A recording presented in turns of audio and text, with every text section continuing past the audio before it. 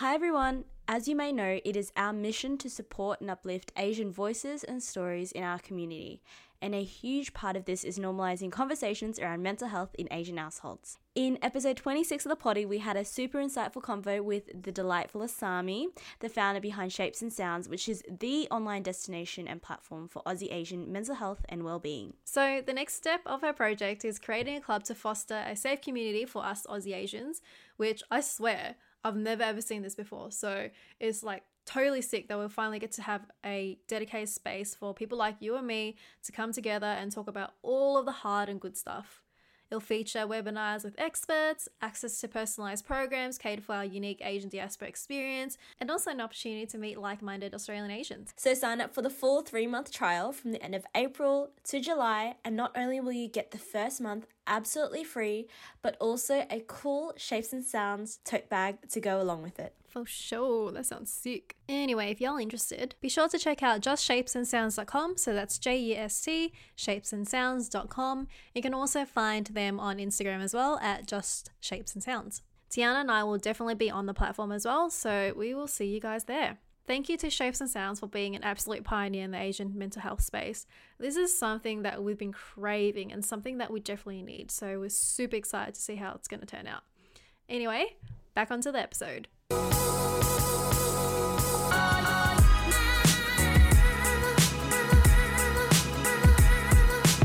Welcome to Unapologetically Asian, the place where we talk about navigating through adulthood as Asian Australians. Today you're joined by Tiana and Twee.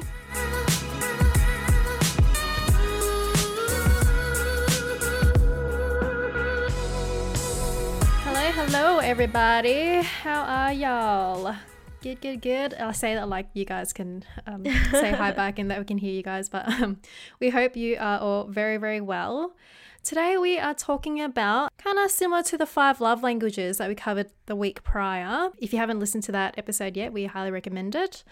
But this episode we are going to be covering attachment theories. Yes, another relationship type of thing. We know you guys are interested in this sort of stuff, so we thought we'd cover it. And this is kind of like our take on attachment theories. So let's start us off. What exactly is attachment theory? So this whole theory is about emotional bonds and how they play a role in the connection of different people and how the relationships and bonds between people, in romantic relationships in particular, are influenced or impacted by the way that we grew up and the way that we were raised by our caregivers. So in the earlier stages of our childhood.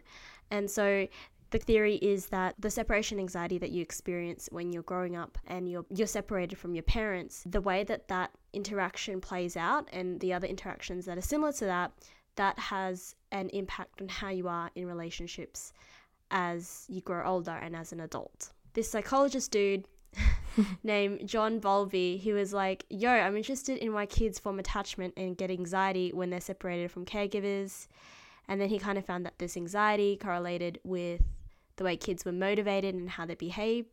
And yeah, this also developed with Ainsworth describing 3 major styles of attachment. So she said secure attachment, ambivalent and insecure attachment, and avoidant insecure attachment.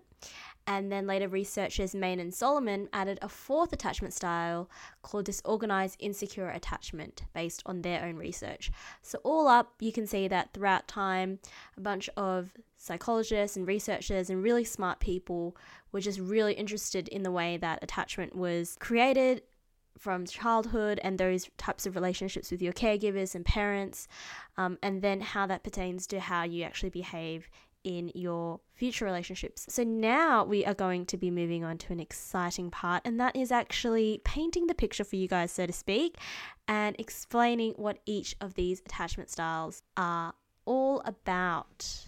Okay, so, Tiana, before you mentioned a whole bunch of like what seems like really confusing different styles, but yeah, let's paint the picture. What's what? First one we'll start off with is secure attachment. You take the mic, Tiana. Taking the mic as we speak, Twee.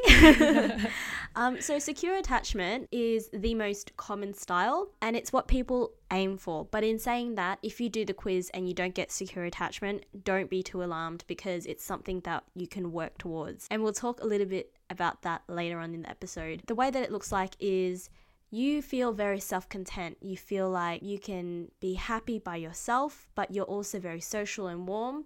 You're easy to connect to, and you are very aware of your emotions and your feelings, and you're aware of how to express these emotions and feelings in a healthy and productive manner. So that's what it looks like for yourself as an individual.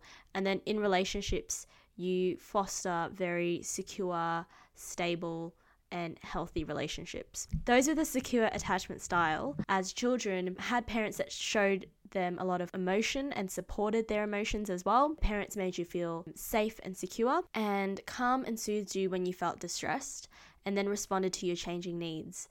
So basically giving you a very stable upbringing, and that really influenced how you perceived relationships as you got older. And the next one, Tui, we'll throw over to you now, is dismissive avoidant attachment.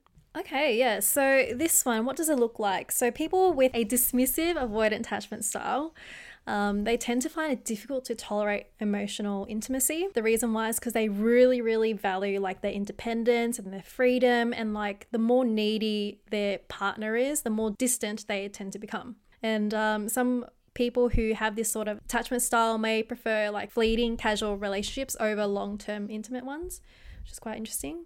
And I guess like the reason why or how this attachment style has formed was during their childhood, their parents were usually unavailable or even rejected them during their infancy. So that kind of forced the child to kind of distance themselves emotionally and try to, you know, make themselves happy, make themselves feel joy, because they weren't given that emotional support from their caregivers. And the next one is ambivalent, anxious, preoccupied attachment. Bit of a mouthful, that one. But Tiana, what is that one? Yeah, so before I delve into this, we just want to be straight up. Tui and I were a bit confused when we were researching this topic, because there is just so many interchangeable words, right, for each attachment style. So if you are confused, hopefully we're breaking it down for you. For an example, this mouthful of one, ambivalent/anxious preoccupied attachment. Ambivalent and anxious preoccupied, they basically mean the same thing in this instance. But I think some tests just use the word ambivalent and some tests use the word anxious preoccupied, just to keep things spicy, just to keep things interesting for you guys and keep you on your toes. My lord. If like the simplified version is anxious attachment. That's it. Literally. So what this looks like is these people often tend to be needy, they tend to be anxious, and they lack self-esteem. So they crave emotional intimacy and stability in relationships. The reason for this is because as children, they had a very inconsistent upbringing or parenting style from their caregivers or their parents. So this meant that it was kind of like hot and cold if you think of it like that. So sometimes parents would be very engaged and like really hot with them. Getting hot with your parents. Not in a really, you know. Not literally, guys. Not a bad way. Let's keep it PG here.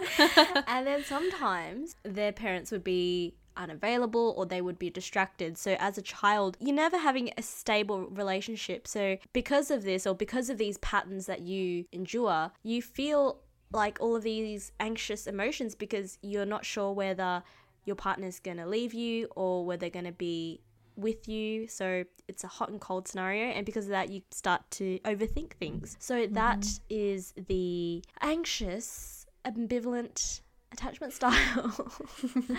And Tui, you've got the last one locked and loaded. Tell me about that one. Yeah, and the last one is fearful avoidant attachment. It can also be known as anxious avoidant attachment, and it can also be known as disorganized. So what is that? With this particular attachment style, the person may feel like they don't deserve love. They might be insensitive towards their partners, be somewhat selfish, even controlling or, you know, untrusting, and they might even have kind of like a love-hate relationship with their partner. And the reason why they behave in this way is because when they're a kid, their caregivers might have been dealing with unresolved trauma and kind of push that onto their children. And usually it kind of stems from like intense amount of fear. So that can come from the child, you know, taking some of their parents' trauma, receiving some of their trauma, being neglected or even abused as a kid. So those sort of toxic behaviors also kind of bleed into their adulthood relationships as well, their lifestyles. So yeah, that might be a reason why people behave in those certain ways. You know what? This is going to be a bit rando, but also relates to the topic that we're talking about. The first thing that popped into my mind as you were describing some of these attachment theories is, how does relationships in Korean dramas relate to these attachment styles? Because don't you reckon, like, there's a very common theme, like, for an example, Boys Before Flowers, okay? Lee Min-ho's character, I'm pretty sure he has the fearful avoidant attachment because, you know, he just had a lot of trauma when he was growing up. His parents were neglectful, and he went through a lot. And then he had this love-hate relationship with Jandi. Is it Jandi? The main character. That's actually quite true. Yeah, like a lot of male Korean leads, they have that sort of, fearful avoidant attachment. And I feel like a lot of the female leads may have a like an anxious attachment style. Like they lack that self-esteem, might feel embarrassed about being too clingy, they might be needy. Yeah, it's kind of like they don't know whether the person's going to stay, whether they're going to go, and they get really jealous when, you know, other people roll around. Yes. Jealousy is such a big thing in Korean dramas. Oh my gosh. When the second female lead comes along, she's like, who the fuck's this? Oh my gosh, literally. Anyways, just a bit of a diversion, but, you know, hopefully that does help make these attachment theories a bit more tangible, because I think as Twee and I are like just saying these random words to you, you might be like, what is this? But hopefully by connecting it to real life things or by helping paint a picture, you guys can kind of really visualize what these attachment styles are and then start to make the connections with your own lives. But if you do want to go and do a test, there are quizzes online, which Twee and I have both done a couple, that really talk about what your attachment style is, and a lot of them kind of overlap and kind of ask the same type of questions, right? So one of the quizzes that we did was by Dr. Diane Pohl-Heller, and she is a somatic attachment and trauma expert. So her test was quite good because it really broke down the attachment styles via a pie chart. So it showed that it's not just black and white. As humans, we have different styles and different percentages. So in saying that, Twee, do you want to start off with what your attachment styles are for the Dr. Diane Pohl-Heller's attachment styles quiz? Yeah, so in my pie chart, there are, in all of our pie charts, surely there will be 4 different you don't types of attachment. Okay, I got an extra slice of pie. You got like a 5th attachment style, and it's apple pie. Oh my god. Okay, so in my little pie chart, the biggest slice of the pie says that I am a ambivalent or anxious type. Okay. Right. But in saying that, it's 31%. And then followed by that, the second largest piece of the pie is the secure type. So that's 29%. And then followed by that is the avoidant or dismissive type, and that's 22%. And the last one is disorganized, and that's 16%.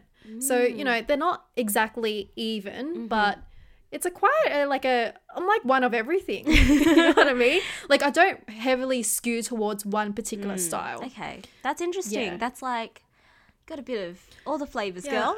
Yeah, exactly. I'm all types of fucked up. But secure took up a large chunk of that. That's so good. That's good to hear. We're here for that. We love that for you. Yeah, but I do agree with it. I mean, as I was doing the questions and even doing the research, I could kind of relate to the anxious types of attachment or even the avoidant types of attachment. So some of the questions they'll ask you, give you guys an example. If it is difficult for me to be alone, if alone, I feel stressed, abandoned, hurt, and or angry. And the options are rarely or never, sometimes, or usually/often. And then you kind of just choose whichever one on the scale that you agree or disagree with. Another example might be when I lose a relationship, at first I tend to experience separation elation and then become depressed. All the tests ask on average like 30 questions each. So it's a large pool and like a lot of data that they can use to kind of determine, you know, which attachment style you lean more towards. But in saying that though, we did like 3 tests, and for me personally, all of them were different. Like all of my results are different. But I think that's because like as I mentioned earlier, like my tests were my results were very like even. Like I didn't skew towards anything, hence why there was that sort of variety between the results in each of the tests. But I'll be interested to know what your results were, Tiana. Like, did you skew towards a certain type or whatnot? Tell us. What a great segue, Twee. It's like you've been podcasting for years. So for the same test that Twee did, in terms of attachment styles, this is the breakdown. So my number 1 was secure, and this was at 71.4%. The next one was avoidant/dismissive, and this was at 14.3%. Then it was ambivalent/anxious, so this was 10.7%. And then the last one was disorganized at 3.6%. When I got the results, I wasn't super shocked about, I guess, the order. I was a bit surprised about like the percentages allocated to each one. Like, I thought secure, I thought like, whoa, it's quite big, you know? I don't know what. I don't want to say that. I swear to God, Tiana, a lot of the shit that you say can be taken out of context and made into a meme. If someone like wants to be evil, they could go and sift through all of our podcasts and just cut some of your lines and pop them into funny marketing, a compilation. Oh my God. Okay. So after doing research about these theories and having them hot in my head, and you know, kind of having an understanding of each one and how your childhood has impacted the way you are in relationships, I kind of reflected on my upbringing and how I've perceived relationships growing up and my relationships with people in my life growing up. And then it kind of made sense to have these answers as secure and avoidant dismissive as the top 2. And this kind of has something to do, I guess, with our upbringing. It's so super important because Twee and I both grew up in Asian households, right? So we have had very unique experiences, and that has definitely influenced or impacted the way that we are in relationships or how our attachment styles are. So my primary attachment style, it seems to be secure.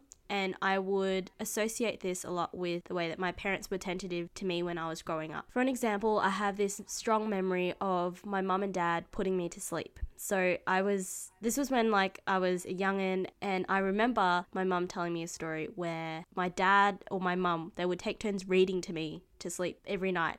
And then there was this one time where my dad was like, "Oh, don't worry, I'll read to her, all good." So he went in and he read me a book. And then my mum came in to see if I had been asleep, and he was the one that was asleep and I was the one that was still reading the book to myself. So I guess like moments like that make me really appreciate how warm and loving my upbringing was, and makes me feel very grateful for my parents and the way that they were very tentative to me as I was growing up. The next one, however, was avoidant dismissive. And I honestly think that this is because as I grew older, my relationships with my caregivers and my parents kind of shifted a bit. When you are an adult or when you become a teenager, you know, the angsty teen, you kind of have a different relationship with your parents because you're no longer this impressionable child. You kind of have your own personality and you are growing up with your own emotions and feelings and that type of thing. So I think as I grew older, the relationship kind of shifted a bit. I was exposed to males in my life who didn't necessarily communicate or vocalize their emotions. And this is a very common theme in Asian households, I think. Not across all Asian households, but I think in general, people don't tend to show their emotions because it might be perceived as a weakness, right? So the males in my household in particular internalize their feelings or emotions unless it was very extreme. So that means they have this mentality of they won't kind of show that they're annoyed or they're angry until they're at the tipping point. And because of that, I think in relationships as I kind of grew older, that kind of caused me to put up a wall. When it comes to boys or relationships in general, I I kind of put up walls and barriers because I don't want to get hurt. And in doing so, it means that I try not to fall so quickly or be as emotionally vulnerable very quickly. And I guess this was because like my relationships with the males in my life, they were a bit more emotionally distant from me. And so I kind of saw that as maybe a bit of a norm. And then also I wanted to be like very independent, or I had this mentality of not wanting to rely on anyone. I guess it's a coping mechanism, right? Like you kind of want to put a shield on to be like, I don't want anyone to hurt me. So because I know what it's like to have those extreme emotions put onto me in the past. So I don't want that to happen to me again. So I guess like that's kind of what I experienced in relationships as I got older. That's kind of like, I guess, how I would relate my upbringing to some of the primary attachment styles that I got on the test. And what about you, Twee? Like, is there any patterns that you saw with the way that you grew up and how that has impacted your attachment style growing up?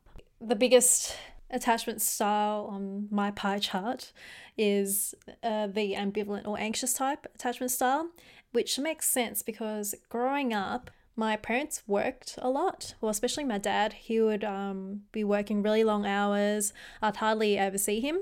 So like the times I do get to see him, he would either be really tired or whatnot. But then on the weekends when he has days off, then he's like, you know, happy, cheerful, whatnot. So I guess in terms of like how he treated me or how he was or behaved around the house would have depended on his mood that day. Same with my mum. Like she was constantly busy taking care of the other kids in the house as well, because I grew up in a family of 4. So like how they treated me was like hot and cold, on and off, if that makes sense.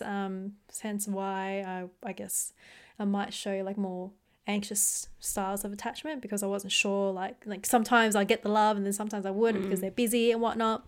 So that makes sense. Another portion of my attachment style is avoidant or dismissive. I quite relate to that because I see that happen a lot in my like most recent relationships where, you know, I have difficulty tolerating like emotional intimacy because I really do value like my independence and freedom. Growing up, I spent a lot of time alone and I learned how to kind of cope with my own feelings and then that sort of stuff. So I can understand why I have an avoidant attachment style as well. This episode is brought to you by Scoopy Milk Bar. Scoopy is a Melbourne-based dessert brand that currently specialises in deliciously refreshing Korean bingsu. It's our go-to dessert place that has plenty of good vibes, and you know how much Twee and I love them good vibes, and so many yummy flavours to choose from. So Tiana, tell me, what's your favourite flavour? Well, Toy, I'm glad you asked. I do love myself some mango. It really hits the spot with a burst of mango pearls and milk mochi, and gotta love pouring in the condensed milk on that mountain of scoopy goodness. And what about yourself, Toy? Well, my favourite has got to be taro. It's not too overly sweet, and I reckon the toppings work super well together. Like you've got taro mochi, tapioca pearls, and it's also topped with condensed milk too. But yeah, it's awesome how Scoopy was founded by fellow Aussie Asians who wanted to spread their Asian heritage and upbringing through food. So we have a cheeky discount code for you guys. All you need to do is use UA15 at the checkout for 15% off in the month of April. That's right, 15% off their entire menu using the discount code UA15. Thank you so much, Scoopy, for giving our listeners a lovely Scoopy discount. I guess the beauty of these different styles is that it's not set in stone. So there is a lot of fluidity in moving to another attachment style, and this involves personal development and involves growth. So I guess like depending on your attachment style, there are different ways that you can move into a secure attachment style, because that's, I guess, ultimately an attachment style that we kind of all striving for because of, you know, how healthy it is and how beneficial it is. So for example, like if you currently have a anxious or ambivalent attachment style, then what you could focus on is communication, right? Because if you're anxious, you're constantly doubting yourself, having a lot of thoughts in your head, it might be hard to kind of communicate that to your partner. So if you're able to do that clearly and, you know, explain to them what exactly you're thinking or feeling, then that will help you kind of move towards a more secure attachment style and be more confident. For those that tend to be more avoidant in nature, so that's the avoidant dismissive, I think the first step especially for any of these really, is to just be aware of what your attachment style is, because that can really help you become a better communicator, and it can also help your partner understand you more, and you understand your partner more if you understand their styles and the way they were brought up. And because you have this self-awareness and you've become more #woke, then you can do things like be aware of your interactions with your partner. So for an example, if you know that you are the type of person that usually has a wall up, or you're the type of person that doesn't really like to engage in a lot of emotions because of it's a coping mechanism, with your partner, maybe you can put down those walls and be more open to your partner's kind of like intimacy. Your partner's trying to be more intimate with you, instead of like rejecting them and pushing them away. Just be like, okay, you know what, even if it's going to make me feel like slightly uncomfortable, I'll go along with it for now, and kind of slowly break down your walls that way. Let them in. We don't mean like completely like break down the wall and, you know, brick by brick, you know what I mean? Brick by brick. Do it slowly if need be. But I guess, yeah, what you said before, step 1 is being aware that you've got a wall put up in the first place. And then step 2 is just being open to be more vulnerable. Also, I think it's important to note that like all of these will take time. Like it's not like overnight you knock down the walls and you're like, oh shit, I am a secure attachment. Like it's going to take a lot of time, and it's going to take also a lot of patience with yourself. So don't punish yourself if you don't become a secure attachment overnight. And yeah, also something important to note as well is that these tests and these quizzes, yes, there is science behind it, and there's a lot of research behind it, but also at the end of the day, it's all about you, you know, like it's all about what you're comfortable with, what your experiences are, how honest you are with yourself and your own self-reflections. So don't do the test and think, oh my God, I'm definitely secure attachment. That's all good. I don't need to work on myself anymore.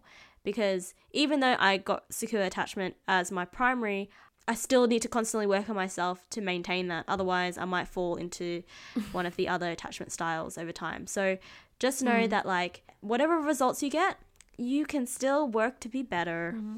I guess like even to the people who do, like for example yourself, Tiana, I'm sure you can agree, although you have secure attachment as majority for you, you know, for me it's like a big part of my attachment style. It doesn't make you perfect or anything. Oh, for like sure. You're still prone to fights, having fights and getting to arguments and all that. But I guess like by, you know, having that secure attachment style, you're able to handle the situations more effectively and ultimately have a healthier relationship with people around you and your peers via like better communication and more and all that. But yeah, it's just a different way of reacting to things.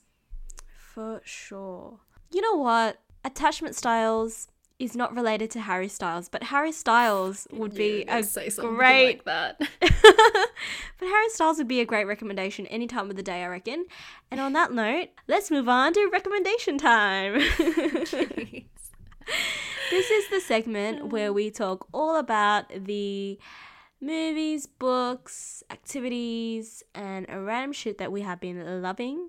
Twee, what recommendation do you have for the listeners this week? Okay, so my recommendation this week is a chocolate snack, which, Tiana, you actually introduced this to me. Ooh. It's the Tortina Dark Hazelnut Chocolate Biscuit by a company called Loka. Oh, I pronounce it as Loaka. Loaka. Look, I have no idea. I'm pretty sure it's an Italian brand, but it is like the fucking best thing I've ever had in my entire life. It's so good. So it's like pretty much like a wafer biscuit with a creamy chocolate filling and also coated in dark hazelnut chocolate as well. But I don't know, it just hits different. I feel like it's very high quality. Yeah. Sometimes they're on sale at like Coles or Woolies for like $2 a packet. Otherwise they usually like $4 or something. But yeah, jump on that shit. It's so good. It's very addictive. I've almost finished the entire packet today, and that's not good. There's like 20 biscuits in there, and I so delicious though. Ate a lot. Treat yourself, it's Monday. You get Monday-itis. Alrighty. Anyway, Tiana, what's your recommendation for this week? So the recommendation that I have might seem a bit frivolous, but it's a fun one, and that is a whiteboard. So What the fuck? You didn't. I bet you didn't see that one coming. So, before you spit out your tea, the other day, I say the other day, but this is like a couple months ago, I went to Kmart with one of my girls, and yeah, it was so fun. I feel like Kmart, like, man, you could go in there and be like, I'm not buying anything, and you walk out with a gajillion different things. Anyways, I walked out with a whiteboard, and I bought some really cute whiteboard markers, all different colors, because I'm a color gal, and it's just been awesome. It's really been helping me keep organized, because I had this moment where I was like, oh my gosh, I've got so much shit going on in so many different areas of my life. I want to like keep organized, because it was just feeling so overwhelming, and I was just like, how do I deal with this? So I break down the whiteboard into 3 different sections. One is unapologetically Asian things to do, one is work things to do, and the other one is like social, so it's like a Monday to Sunday schedule. And then I write shit on there, and it's been helping me map out the cluttered office in my brain. Also, I just wanted to make a quick side note as well. I haven't spoken about this before, but guys, so I bought this planner, this really cute planner from Kmart, and it says, let's pencil that in. And I thought, whoa, that's funny. That's a cute little saying. And I was excited. I got home, I got my pens out, and I was so excited to start filling out this journal, which sounds super nerdy, I know. And then I realized that they dogged me, because listen to this. It is an 18-month diary, and it bloody starts in July 2021. And I got this, I'm pretty sure I got this in March. And I'm like, this does not make sense. It's the financial year planner. I know, but I felt so dogged. I came home and I was like, darn you, Kmart. I am going to start a petition, a change.org petition. I'm going to start a hashtag, Kmart Dog Tiana. Start it, guys. Trend it worldwide, because this is a travesty. I think you have to add a new section on your whiteboard for the few months missing in my diary. Literally, I was just so like baffled. I was like, okay, fine. Kmart, you win this time. I will return it. And then I never returned it. So there goes $5. Look, you can use it in July. You just have to wait a few months. I know. Add that to your whiteboard, like a countdown date on when you can start using this damn diary. You know how like on Something to look forward Instagram to. people have like countdowns on their Instagram? I'll just put countdown to when I can use them. Man, I don't know what, I'm so dumb. I didn't even check in, like I did check inside, and it had weekly and monthly schedule, but I didn't properly check inside to see when the month started, because I thought logically it will start in January 2021. But anyways, guys, that wraps up the episode. I hope you enjoyed our deep dive into attachment theories, and that you found it interesting, and that it encourages you to go out and look up your attachment theories. If you liked what you listened to, we would super appreciate it if you could stay, subscribe, follow us on your favorite podcasting platform, and leave us a rating and review on Apple Podcasts. You can also find us on the social medias, mainly Instagram. We're on there. You can find us at Unapologetically AZN. Yes, and recently we announced our new website. Yay! Woo! Website, we're official now. So we are on the interwebs. If you wanted to check out our website, we've got everything related to Unapologetically Asian there, and the website is www.unapologeticallyasian.com.au. And that's all we got time for, folks. Sending love and good vibes. Sending love and good vibes. Bye.